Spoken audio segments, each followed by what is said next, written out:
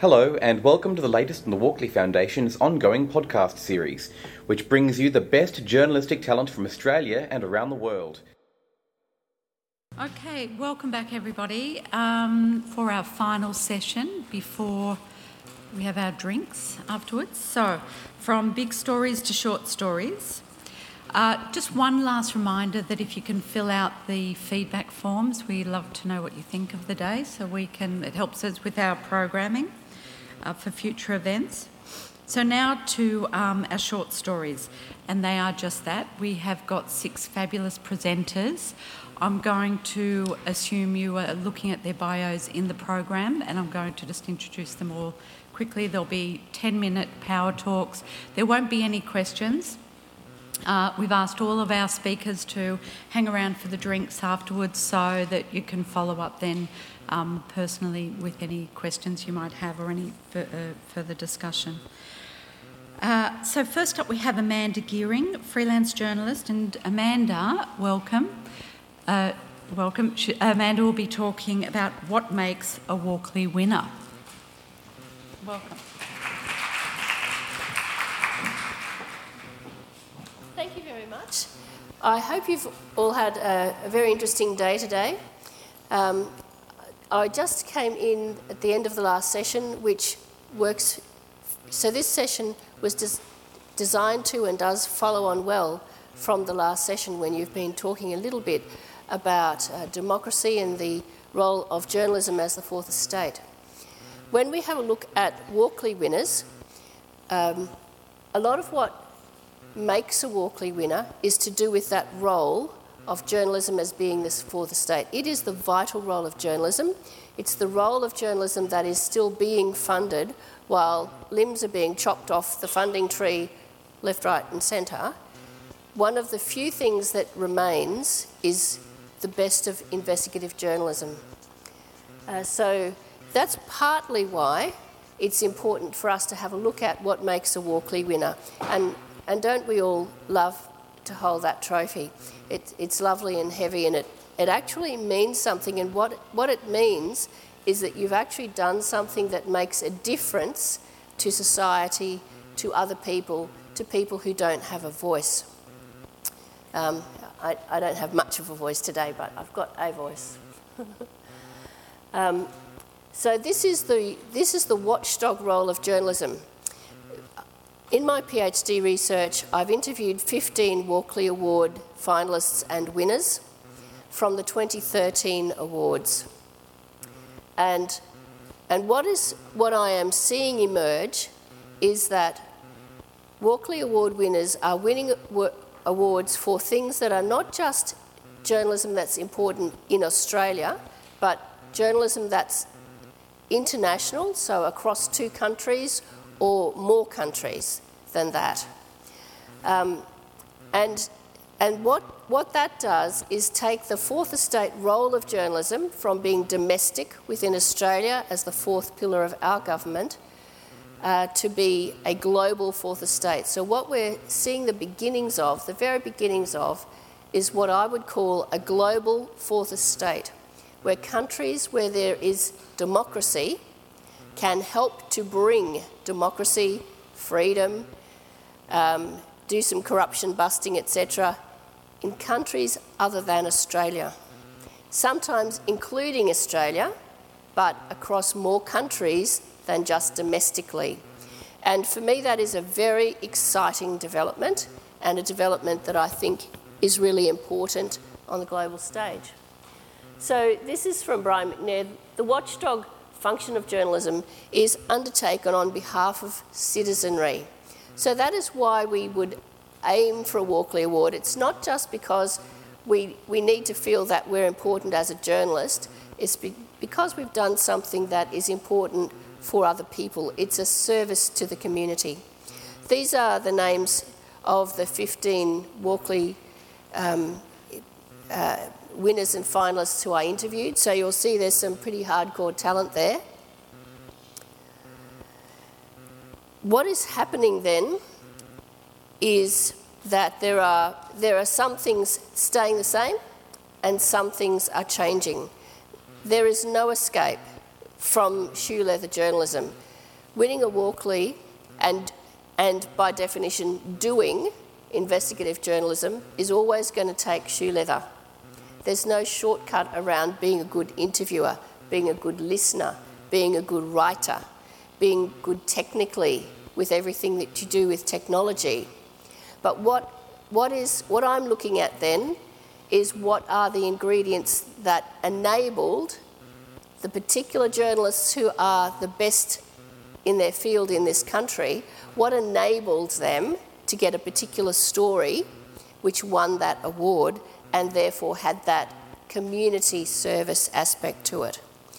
First of all, they are inventing new uses for social media. So when they post to Facebook, they're not just telling us about what they had for breakfast or what their cat did yesterday. They're actually using their social media for investigative purposes. And I'll give you an example of that in a sec. They are inventing new uses for web-based communication technologies. So whilst you might use a GPS to get from somewhere to somewhere, other journalists are using things like GPS to do investigative journalism. Others are using technology to collaborate with other reporters, so using Skype across countries, using email across countries, etc.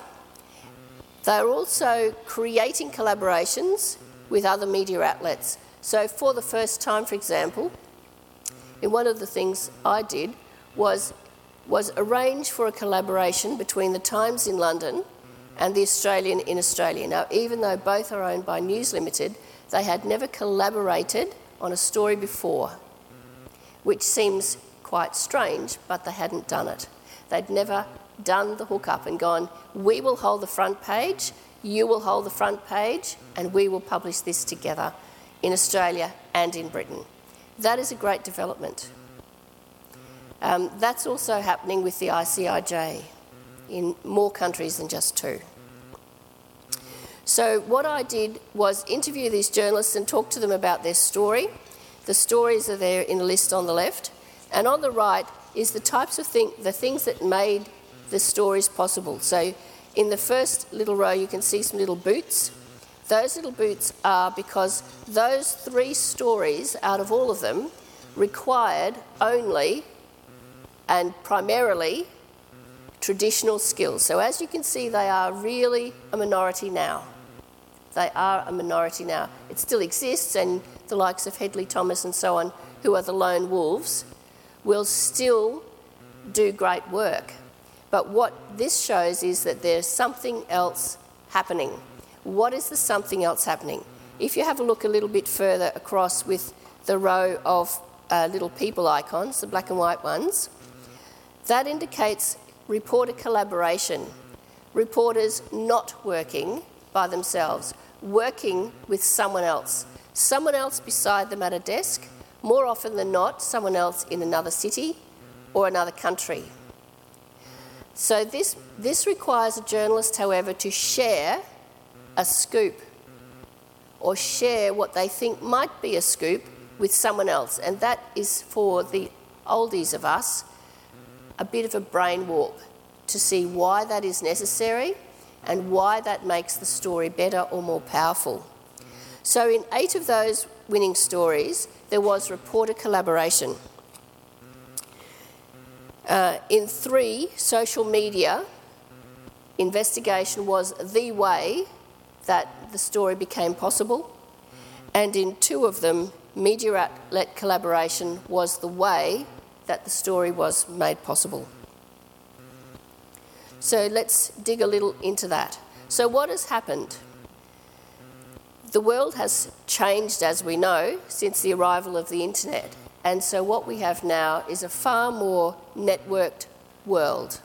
And we can play in our own sandpit, but if we do, we are limited by the bounds of our sandpit. If we connect with the rest of the world, then really there's nowhere we can't go. There's no country we can't connect with. There's no news source we can't connect with because they're in the network. So what we're seeing is a shift from just sheer journalistic skill to presence in the network and use of the network. So, as Manuel Castells is the theorist on this, the presence or absence of individuals in the network are critical, and flows of power become less important than the power of flows. What that means is, where it used to be very important for journalists to know, and it still is, the powerful people across all of your rounds and all of the subjects that you report on, it's equally important, if not more important, to have connections with all the possible news sources that there are. And I'll show you why that is. So there is a form of communication, such as Facebook, which is free, it is global, and it is instant. We've not had it before. We have to get our head around, what does this mean? How does this empower an investigative journalist to do their job better? There are lots of ways, and I'll give you one example in a minute. There is Twitter. That is free, it is global, and it is instant. That's just a little snapshot of me in the middle and the people that I'm connected to on Twitter. So as you can see, it's not more than my contact book. My contact book is an old, thick contact book, and I take it with me everywhere. But my Twitter connections are also significant, because if I need something and it's not scoop sensitive, I can get to a lot of people quickly, instantly. So if we look at those Walkley Award winners again, you'll see that big orange lot there. The stories that won Walkley Awards came almost half from people that the journalists did not know before they got that story. So they're not coming out of their contact books, they're coming off those networks. Okay. So here's an example. The Flood Commission is running at the moment. This gives you a little insight into how I did the research which led to this Flood Commission that's running out now. So what we had was helicopter vision taken by TV channels. So what we did was do some screenshots of people on roofs. We had no idea who they were. And we posted that, and within a couple of days we had those people identified so we could interview them and get the information we needed.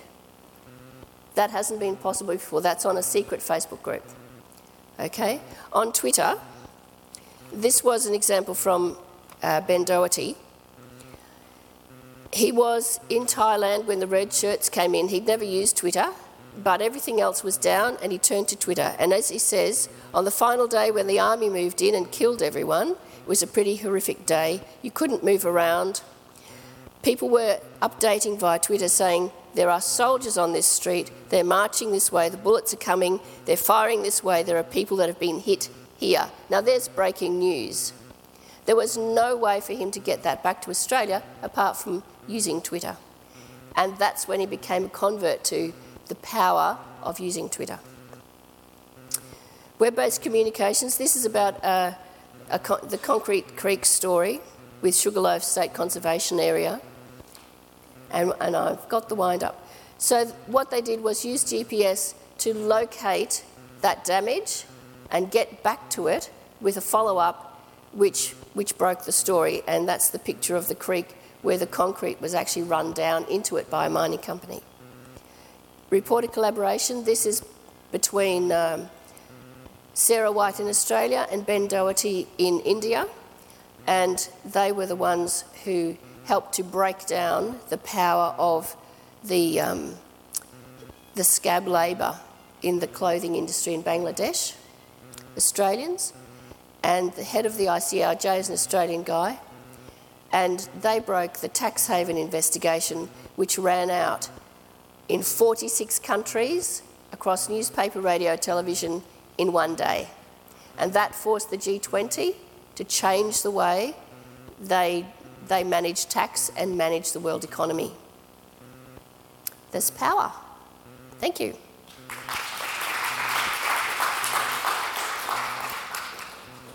Wonderful.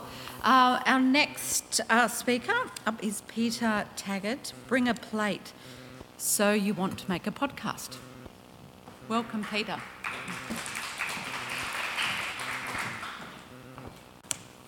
Chances are your Uncle Ron and my Uncle Dave just discovered that podcasting was a thing last year, and the only podcast they think exists is Sarah Koenig's murder mystery phenomenon, Serial. And who am I to tell them differently? Today I wanted to quickly talk about podcasting beyond Serial, what I've learned from my own experience, and how you might go about creating your own podcast. My name is Peter Taggart and I host a pop culture comedy podcast called Bring a Plate with my friend and fellow writer Rebecca Shaw. We've been doing the podcast for 2 years now and I haven't yet quit like I have with most other things in life. This doesn't make me an authority, but I do listen to a lot of podcasts. Here are just a few on regular rotation. Podcasting has allowed me to talk about exactly what I want to talk about, to write jokes for a platform that I didn't otherwise have, and essentially be my own editor, a total power trip. Everyone's experience is different, so I asked the hosts of some of my favourite podcasts what they felt they got out of the medium. Comedian Tom Ballard says his podcast, Like I'm a 6-Year-Old, allows him a chance to be wrong, for his biases to show, to be challenged, and foster a genuine, consistent relationship with an audience while being totally himself. And Michelle Laurie, who already has a 5-day-a-week gig in Melbourne commercial radio, told me her Nitty Gritty Committee podcast grants her creative freedom and no compromises. Michelle says commercial radio and television are often about navigating compromises to try to find an outcome you can live with at least. Podcasting is a breath of fresh air in that context. I think while podcasting certainly gives you more room to explore, the tried and tested rules of creating quality radio shouldn't fly out the window just because they can. For instance, good editing will always be important. There's nothing wrong with using all the tools at your disposal. Don't be preoccupied with making something stripped back and raw in the hope that it translates as indie and cool. Use a little music and sound effects, have an intro. One of my favourite intros is from the Starlee Kine's podcast Mystery Show. It pretty much just uses an old Sparks song from the 70s, and in a 30-second block, Starlee sets out exactly what the podcast is about. Now, if you're going to have a regular co-host or guest, try and create a good dynamic. It's what they've been hammering into breakfast radio teams for decades, and you should agree and disagree endlessly. Be passionate about what you're saying, and if you can't be, you might be talking about the wrong thing. And have a structure. Unless you're a professional improviser, I think some kind of structure, however loose, is so important. It's a safety net beneath the tightrope. Even a podcast like Comedy Bang Bang, an improvised show that can shoot off in a million directions, has a structure at its core. It's not just about stability for you, but for your audience. Your school principal / drill sergeant was right. We do instinctively crave structure. Don't sacrifice that to make a spectacle of your own cleverness. I'm now going to pose some technical questions and answer them Kevin 07 style. What equipment do I need? You know that old saying, there's more than one way to skin a cat and make a podcast? Well, it's true. There's numerous guides online. You can choose to use more equipment or less, but here's what we use to record and edit Bring a Plate. Microphones, pretty self-explanatory. Get the best ones you can afford because it might be the most important element. XLR cords to plug the microphones into your soundboard. Ours looks just like the picture, although ours has more dust and food on it. This will help you adjust microphone levels, and a laptop or even an iPad. And finally, get some editing software you're comfortable with using. For example, I use the software Audacity because that's the first ever editing program I used, and it's completely free. Where do I host it? For us, we use a site called Squarespace, which we discovered via a podcast. It's incredibly simple to use. $8 a month gives you unlimited storage, and it has a great how-to guide for uploading podcasts. We also use SoundCloud, which we discovered... we also use SoundCloud, which a lot of radio networks around the country and around the world use now to upload stories or even full programs. It's a bit more interactive than Squarespace and just offers choice, another platform for people to listen on. And for a lot of people, the most important thing is getting the podcast on iTunes. It doesn't cost a penny. You just need a site like Squarespace or SoundCloud to host the audio, and it takes them a few days to approve. How do I build an audience? Learn to be a self-promotional wanker. It's kind of a necessary evil, especially in the first few months when you start. Use Twitter, Facebook and Tumblr. If you already have an established account with friends or followers, all the better. Without social media listeners, our listener would be my mother, and sometimes she does not care for it. If you have a semi-regular gig writing for a website, reference the podcast in your bio. People who already enjoy your written work are the most likely to listen to your podcast. And get people to subscribe to your show in iTunes. It gives you a bump in the charts and might land you on the front podcasting page of iTunes. And finally, be consistent. I'm the worst person to be giving this advice. In terms of a release schedule, our podcast is terribly inconsistent and it's one of our biggest failings. But above all, stick with it. If the first episode doesn't set the podcasting world on fire, knuckle down and make more. Can I make my fortune from podcasting? Adam Sachs from the agency Midroll works as something of a broker between advertisers and podcasters. He says a successful podcast can make between $250,000 and $400,000 per year in ad revenue. Often that ad revenue is afforded to podcasts which are part of an established podcasting network, but there are alternate ways to make money from your show. An interesting example from this year is the writer Clem Ford's success on a site called Patreon. Clem decided to start a feminist podcast called The Misandry Hour and allowed people to pledge an amount of their choosing per month in return for a weekly, fortnightly or monthly product. In this instant, a monthly podcast. Depending on the success of the Patreon campaign, she can pay a decent wage to a producer, give a fee to guests per episode, cover her own costs, and perhaps increase the frequency with which episodes are released.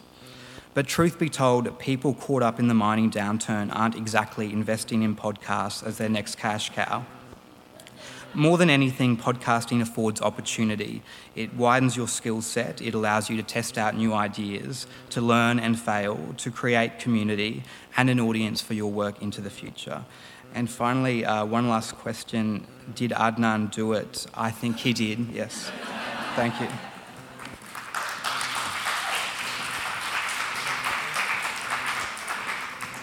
You make it all sound too easy, Peter. Okay, so our next speaker, short story, is one of our first winners of the Walkley Innovation Grants. Please welcome Skye Doherty on journalism and the power of design. Hello, thank you for coming. Journalism needs some new ideas. It needs new practices, it needs new formats and new platforms, as it needs its own people to invent them, to be able to manipulate and control them. This is how journalists will be able to shape and determine the future of their craft. It's how values such as the right to know and the public interest will continue to underpin journalism in the future, no matter how the technology evolves. Technology has changed all aspects of how we do journalism. We can see it in the way that news organisations publish on multiple platforms, in the enthusiasm of journalists on Twitter, and the interactive features and data visualisations that are now part of the storytelling mix. We've got our heads around multimedia, interactivity, social media, the need for deeper engagement with our audiences. The trouble is that these aren't our ideas. We didn't develop the social tools that enable this interactivity, and we certainly don't control them. Instead, we have adapted our journalistic practice to fit the needs of the social networks and the digital platforms that our audiences prefer in many ways over traditional media products.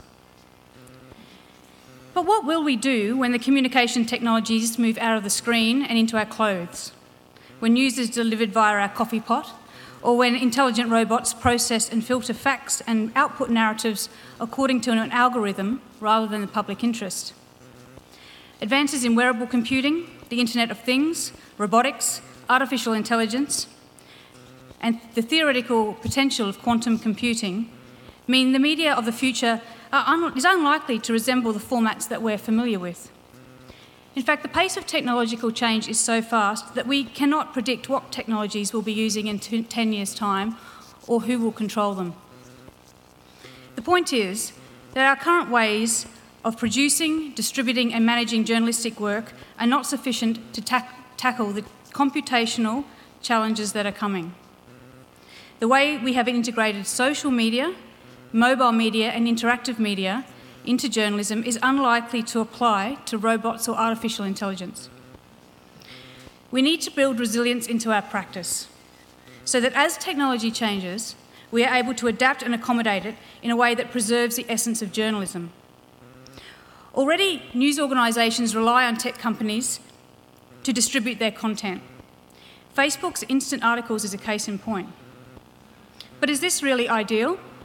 Is this how we should be reaching our readers? Emily Bell, who directs the Tow Centre for Digital Journalism in the US, makes this point. She says that social networks don't necessarily like or share the responsibilities the media has.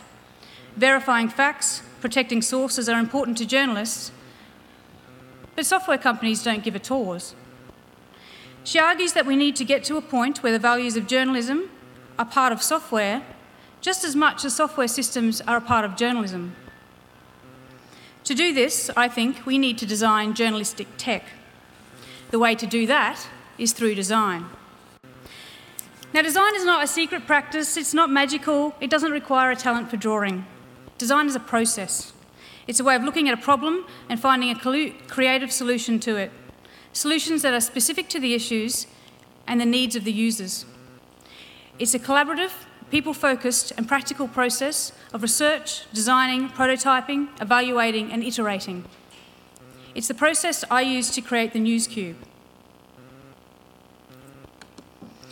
The NewsCube is an interactive 3D storytelling tool that was created to solve the problem of hyperlinks in news stories, to create a way of using links so that they give readers the ability to see stories from multiple perspectives and give them a level of control over the narrative.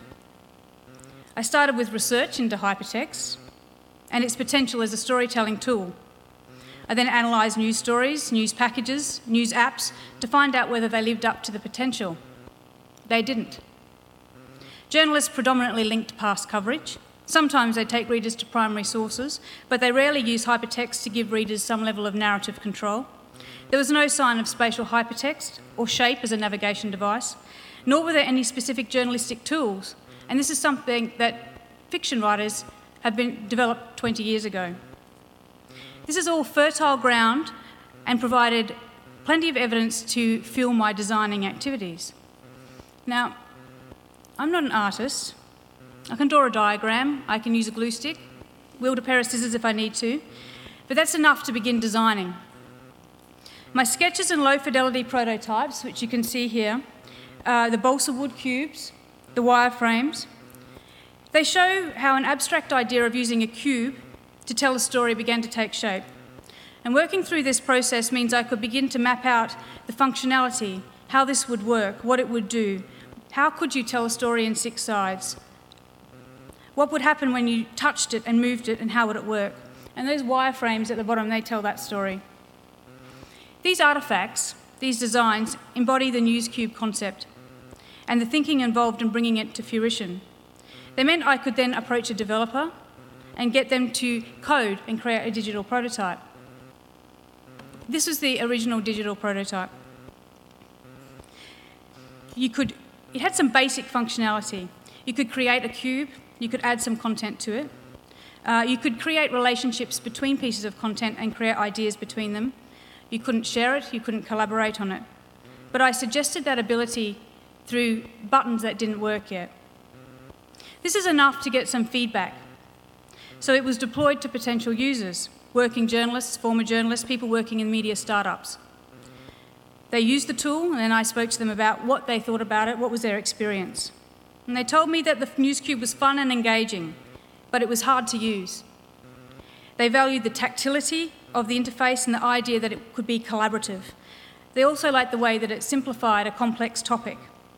So this gave me a steer on what to fix, what to forget, and then thanks to the Walkley Innovation Grant, I was able to iterate and push the News Cube into a beta phase. Which is this one. The News Cube's not the answer to more interactive journalism, but that's not its point. It's an experiment, and it represents a new possibility. It tells us that tactility, collaboration, playfulness, information synthesis are features that users find valuable. And this kind of information can influence future designs for news. Designing allows us to look outside of ourselves, outside of the practice that we're familiar with, and see how it might change, to get new ideas. It's not complex, you can do it cheaply, and that means that you can generate ideas, try them out, evaluate them, improve them with little impact on established production.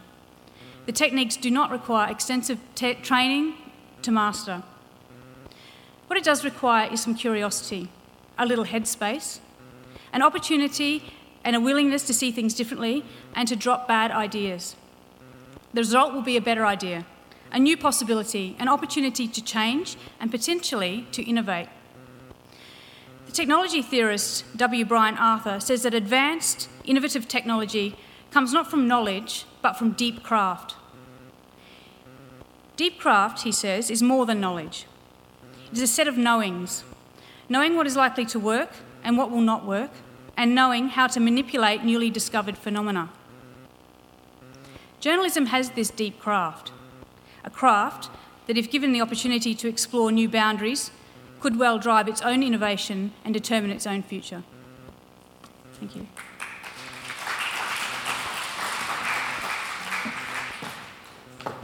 Thank you. Thanks, Sky. Next up, we have the ABC's interactive digital storytelling editor, Matt Liddy. Is Matt here? Oh, yeah, Matt, sorry. Okay, welcome. Come up and share your short story.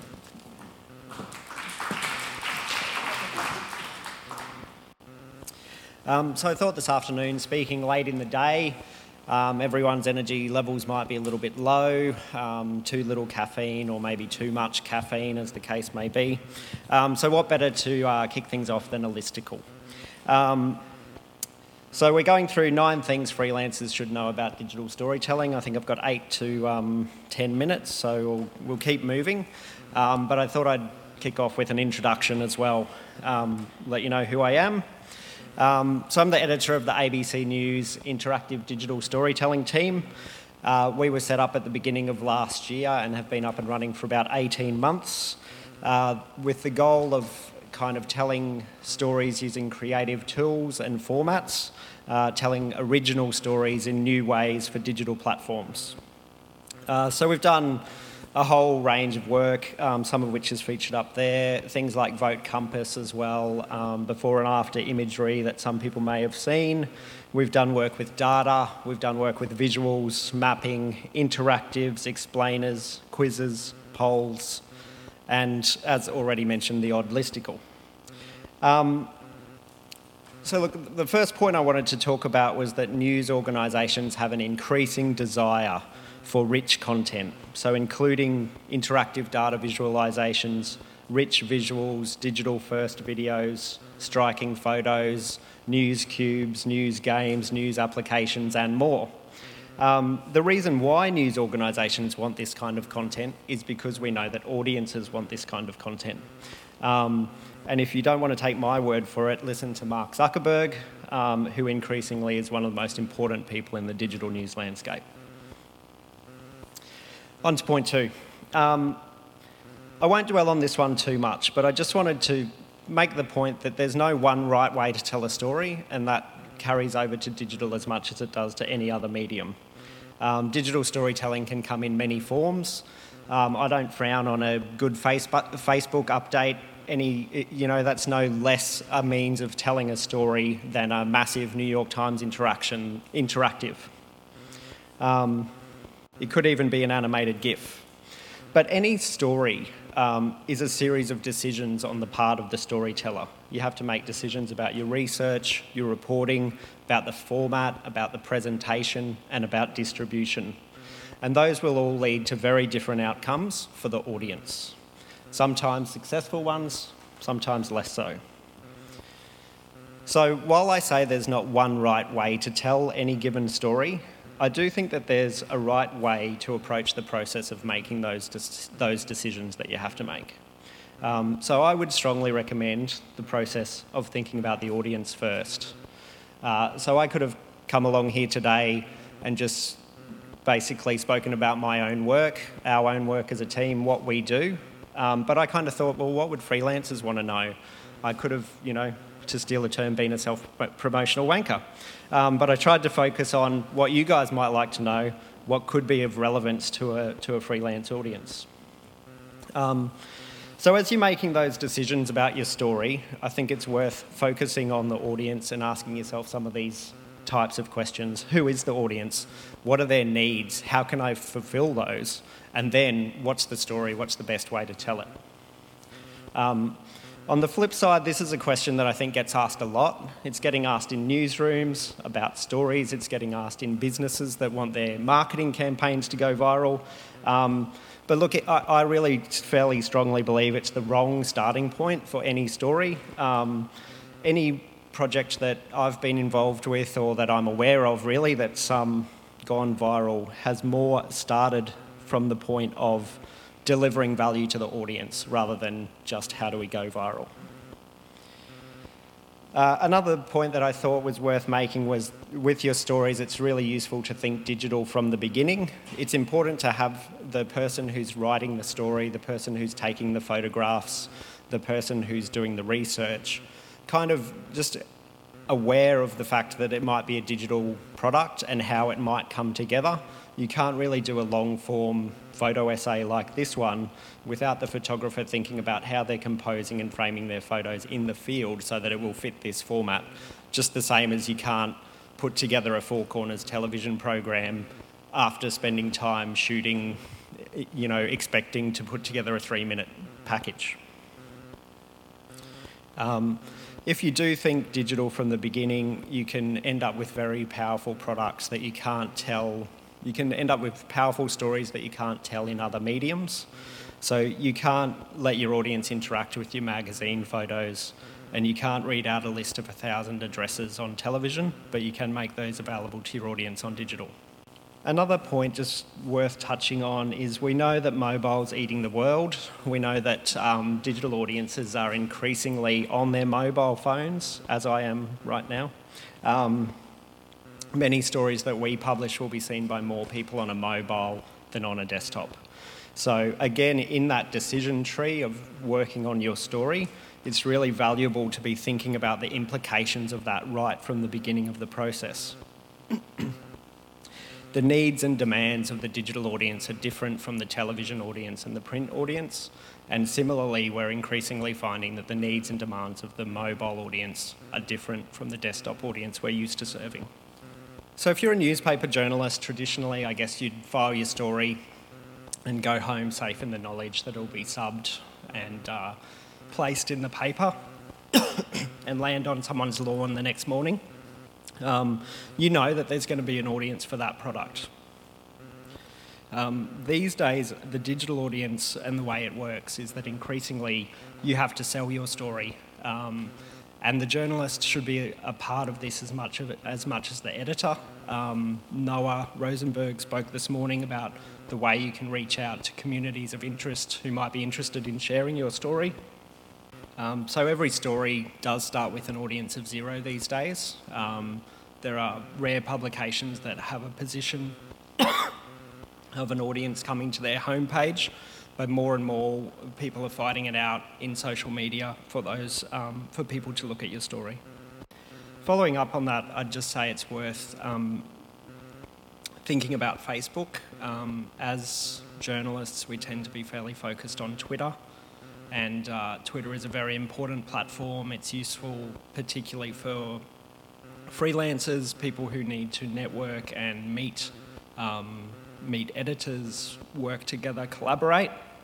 But in terms of reaching an audience, Facebook is really much more powerful than Twitter.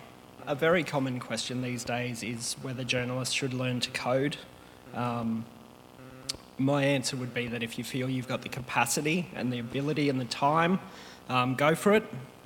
But it's not the only path. There's a lot of tools out there that can help you to visualise data. There's ways of learning to do that. Which gets us to the next point. Another common question is, how do I get started? How do I do this?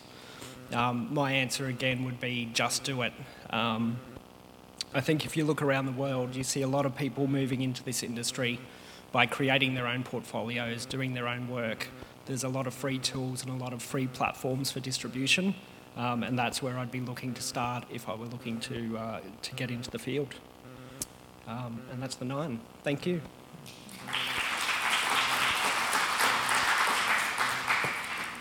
Okay, thanks very much, Matt. That was we can learn a lot from that. Okay, next up we have Rebecca Rowling, who works with the Australian Red Cross on educating journalists on international humanitarian law. Even wars have laws. This is a fundamental tenet of international humanitarian law and a maxim of the Australian Red Cross. I stand before you today as a proud representative of the Australian Red Cross IHL program. I also stand before you today in a world that is radically different from the one in which the Geneva Conventions were drafted. In conflict, journalists bear witness to events that those in power do not want publicised. Journalists are a source of intelligence, a combatant, a weapon, a target, and a battlefield. The last few years have been a particularly dangerous time to be a journalist. The Press Emblem campaign reported that in 2015 already, 84 journalists have been killed. Disturbing trends emerging in conflict zones have been problematic for IHL, notably the rise of non-state armed forces, such as those in the self-declared Islamic State, or ISIS. My short story today is not out to shock, but instead to present a series of case studies so that you may understand the norms of IHL and the ethical difficulties of capturing humanitarian crises through a lens. The 4 Geneva Conventions of 1949 offer protection to wounded, sick and shipwrecked members of the armed forces, prisoners of war and civilians. After the atrocities of the Vietnam War in 1977, the 2 additional protocols were developed and adopted by many states. War correspondents are a special type of journalists and they're accredited by the armed force that they accompany. War correspondents are entitled to a high level of protection under IHL, in particular in relation to their treatment as prisoners of war. Some ambiguity surrounds the use of embedded journalists who are entitled to prisoner of war status if they're captured. Their ranks have been rising since 2003, when the Pentagon decided to embed hundreds of journalists with US military forces in Iraq. Journalists who are not embedded are civilians and cannot be deliberately targeted. The International Committee of the Red Cross, or the ICRC, takes the view that freelancers, or stringers, or unilaterals in journalist jargon, are also protected. Journalists enjoy the extensive protections granted to civilians under IHL, including protection from violence, murder, and humiliating and degrading treatment. Radio and television facilities are also protected against direct attack, as they are civilian objects under IHL. However, journalists lose their protection against deliberate attacks if they take a direct part in hostilities. Under IHL, journalists must be mindful of human dignity or anything bordering on public curiosity. American freelance journalist James Foley was abducted on 22nd of November 2012 while working in northwest Syria. He was beheaded by ISIS in August 2014. On 21 August 2014, the Daily Telegraph, a News Corp publication, published a front-page image of Foley with a knife held flush against his throat. Not the image that I'm showing here, obviously. The Daily Telegraph editor Paul Whitaker said, "The Daily Telegraph published the image of Foley because we do not believe it is the role of the media to self-censor." A similar image featured on the front page of the New York Post, also a News Corp publication. Does this cross the line? Well, the US Muslim Public Affairs Council argued that it does, and that delivering such images would actually help terrorists share their propaganda. Implementing the rules of IHL is not always clear-cut. A panel of journalist luminaries presented to a packed Australian Red Cross panel here in Brisbane last week at the Banco Court including two personalities you might have heard from earlier today, Tim Page and Cindy Wagner. War correspondent and film producer Michael Ware was also there. He is the only war correspondent to survive kidnap by Al-Qaeda. He touched on two conundrums that journalists face. When do journalists lose their civilian status and become a direct participant in hostilities? Picture this. You're in embed, you're travelling with US soldiers in Iraq. The soldiers are engaged in defensive machine gun fire against insurgents when a machine gun runs out of ammunition. You're sitting on the ammunition box, you get up, you pick up the ammunition and you hand it to the US soldier. In this act, are you directly participating in hostilities? This is similar to a story that Ware told last week. I'm not here to provide a detailed treatment of the law. Suffice to say that it turns on three tests, being threshold of harm, direct causation, and belligerent nexus. Do journalists have a duty to intervene to stop the commission of a war crime? In his new documentary, Only the Dead, Ware said that there was an incident that he witnessed and he filmed where he had a choice to intervene. All he had to do was to say something and the events would have changed. Instead, he kept filming. He said, "That's the dark chamber of my heart that I found." Did Ware have a duty to intervene? Legally? No. Journalistically, Ware said that he made a clear choice to observe and record, and by capturing one moment of horror, he hoped to achieve a much greater good. Morally? Well, I'll leave that up to you. As I mentioned earlier, journalists are increasingly at risk of being captured and detained. In terms of IHL, in an international armed conflict, prisoner of war protections are afforded to war correspondents and ensures that they do not find themselves subject to arbitrary detention or mistreatment. Freelance journalists may only be detained for security reasons or if an offence has been committed and are entitled to humane treatment and contact with the ICRC. Some journalists have not been so lucky. Only last week, an Egyptian court delayed the verdict in Peter Grest's retrial until 29 August 2015. As you would know, Grest and his two Al Jazeera colleagues were arrested in December 2013, charged with aiding a terrorist organisation and broadcasting false news, charges they strenuously deny. Grest warned, the serious erosion of respect for journalists is not limited to ISIS. Governments are targeting journalists in ways that they haven't in the past. Here's an example now of the great work that the ICRC does in the field. French journalist Romeo Langlois, reporter for France 24, was covering a counter-narcotic operation by the Colombian army when he was captured by the FARC in 2012.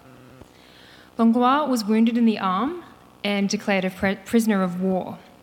Fortunately, he was released to a team of delegates, including ICRC representatives.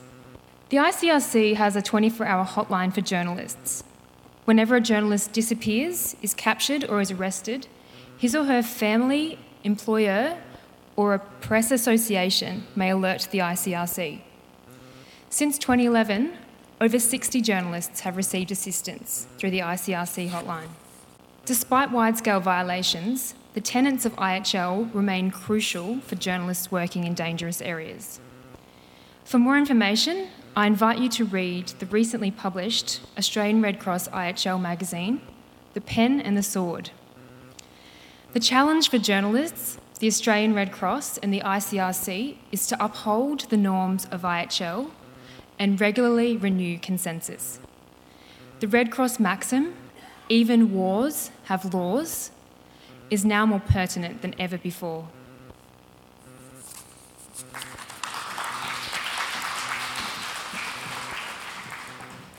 Thank you, Rebecca. Okay, now for our last short story. Hamish Sewell will tell us all about his project, Sound Trails. It's the early evening. You're on the main street of a regional town. And here you are, with your mobile in your hand, your app downloaded, your headphones on. On the screen of your mobile is a map of the town, and you're surrounded by sound fields and you're the pulsing dot. You cross the street and you walk into a sound field. You're outside an old theatre and it's opening night, 1936. There's Greek music, speeches and laughter. You walk down to the stock and station agent, and now you're with old Keith Moore, who at 13 dug in the town's power poles with his father. And then you're down on the river with the local kids at the swimming hole. There's laughter and splashing, and someone singing the blues. Everywhere you go, the place comes alive, as if the country is speaking to you and you alone. Hi, my name's Hamish Sewell, and for the last 18 months, I've worked in regional towns recording and producing audio stories for Sound Trails. Sound Trails works along the lines of what I've described here. It's an app that connects stories to place. And users can see themselves on a map that uses GPS that tracks where they walk as they go in and out of sound stories. The stories are 1.5 to 4 minutes long and vary in style from radio docos through to more experimental sound pieces. The stories are highly produced, and where possible, we try to marry them to the authenticity of the location, the place, and the people. The platform can house multiple sound trails on one platform. So this means that you could have potentially 1,000 places on the one app. This is a very powerful draw card for regions that are hungry for visitors, especially when you've got a cluster of sound trails in the one area. The Sound Trails platform launched last year with both a Sound Trails app and also an online component. And by October this year, we'll have 8 Sound Trails in the mix. To date, we've worked largely in the New England and northwest area of New South Wales. And as a producer, I found this a really rich and interesting experience. I've worked really closely with communities, and I've got to know a lot of people and heard a lot of stories. And each of the communities and each of the sound trails that we produce has a very different DNA. So far, we've worked in the towns of Uralla, Bingara, Tenterfield, and the lesser-known town of Warialda. They're not exactly cultural centres, but they're actually very unique. So how does it work? What happens? Well, first of all, we're invited to a town, and then we work along a group of key locals who are something of the door openers into the community. These guys help us kind of think through what it might be like to work a sound trail in this town. So we look at how big the sound trail might be, who the talent might be in that community, where the resources are, how many sound stories we might engage in. It's quite an organic process, and it's very rich and quite an exciting process. So I'd like now to look at just quickly one of the stories within these community-based sound trails, and this is a guy called Charlie Woolett. It's just one of the stories among the many stories which we've produced. And Charlie was a bit of a larrikin in his time, and in the 60s he owned a Cessna 150. And while we were working in Warialda, we heard that Charlie had flown his Cessna 150 under the Gravesend Railway Bridge. So we thought that was a good story. And we interviewed Charlie, and he talked about it, and he talked about, you know, how he eyed it up on the day, and he flew under there. And we thought, great, that's a wrap. Anyway, the next day, Charlie's back again. And he looks very chastened. And he says, I didn't do it.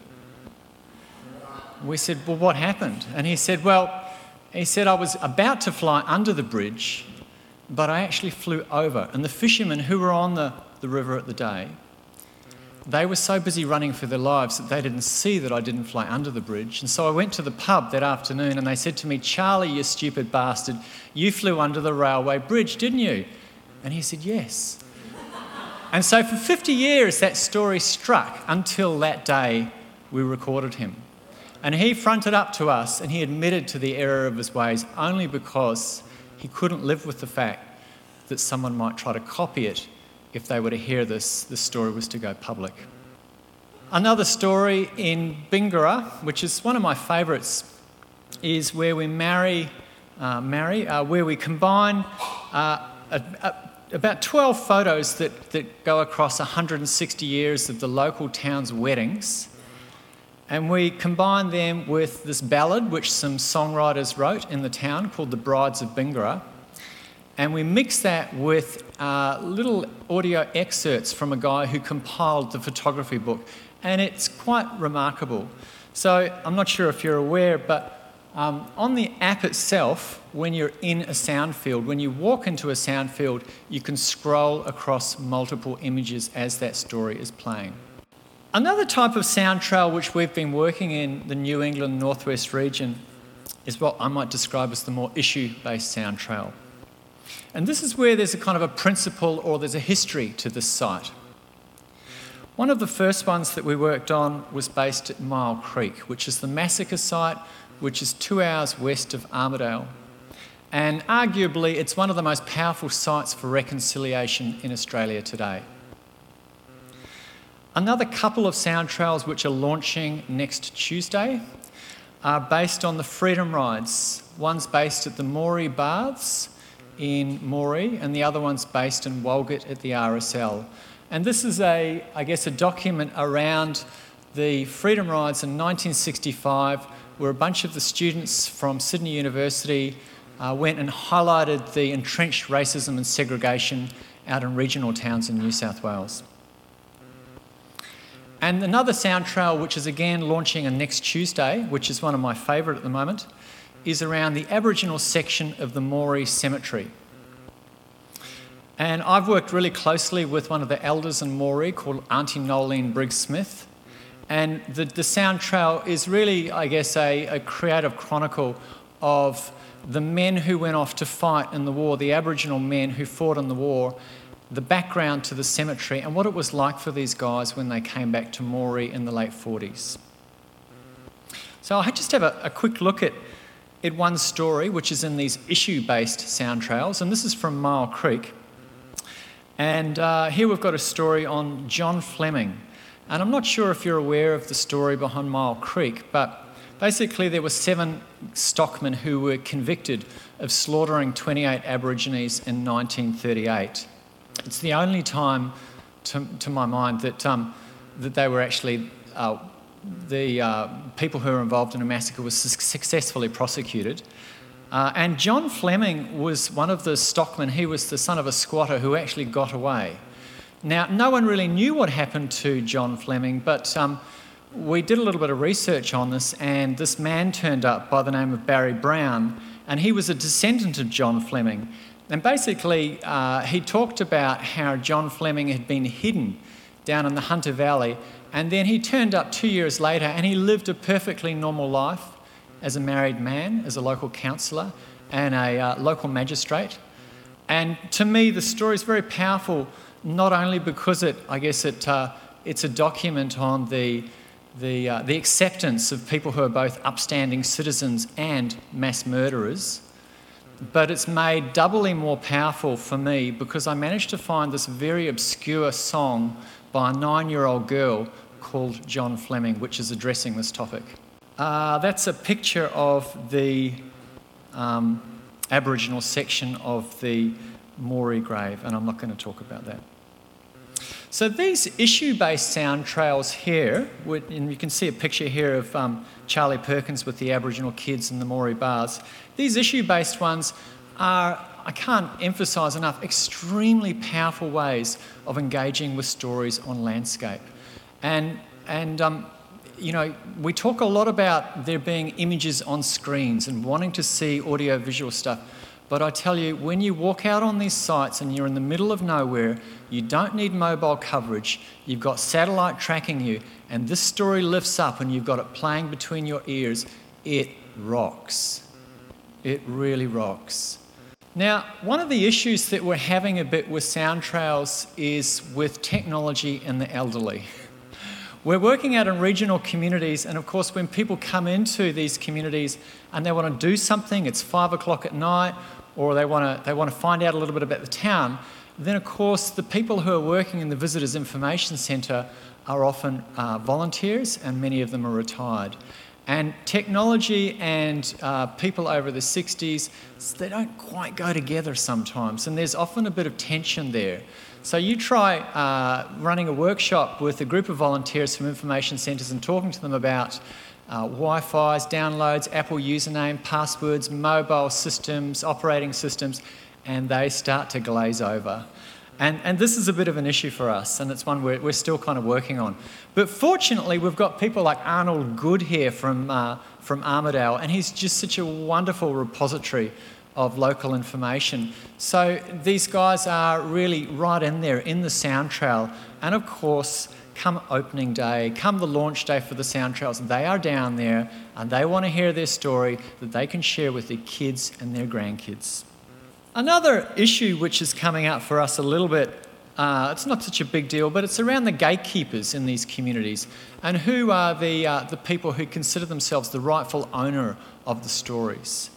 And often we'll get, when we're doing a sound trail in an area, we'll get someone from the local Heritage Society turning up, or someone from a heritage house, an old historic place, and they very much see that it's their rightful place to have their story on the sound trail. And unfortunately, sometimes these people aren't necessarily the best storytellers, or there's not really much of a story there. It's a very flat, dead story. So when we're working with the small group of people, we sort of play each other off, and they often say that it's Hamish's decision, and I often say it's their decision. But we tread quite carefully with these people to make sure that they're dealt with respectfully, but we're not necessarily hostage to their agenda.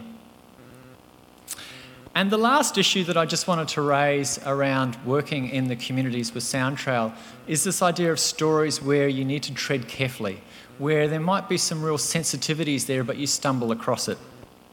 So by way of a fairly light-hearted example, when we were in Uralla last year, we kept coming across these rumours that Uralla was this rampant lesbian town.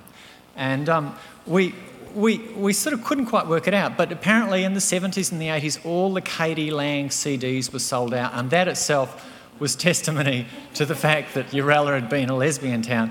So we thought, we all kind of got the giggles about this, and we thought we might do a story on it, but one of the women in particular really got her back up about it. And I think she felt that we were trying to set them up. We were trying to set some people up here. So what do we do here? We just don't go there. We basically back off at that point. And the reason for that is because these relationships that we build with these people in these communities is absolutely paramount.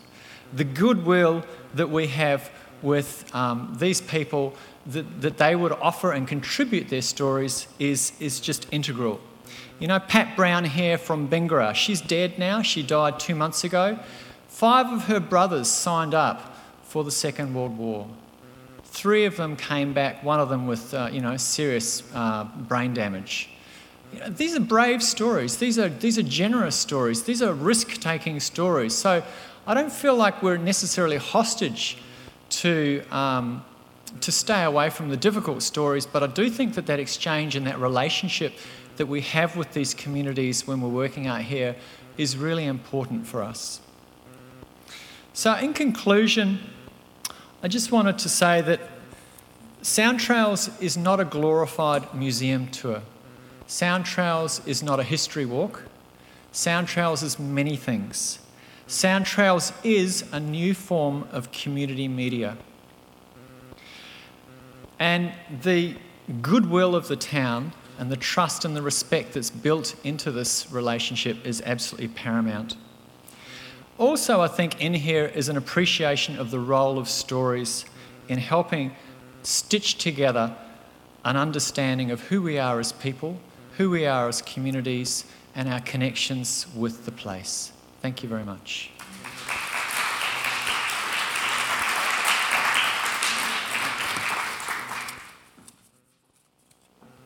Thanks for listening. Please subscribe to Walkley Talks on iTunes and follow the Walkleys on Twitter and Facebook for new episode updates to be the first to know about upcoming Walkley events and news.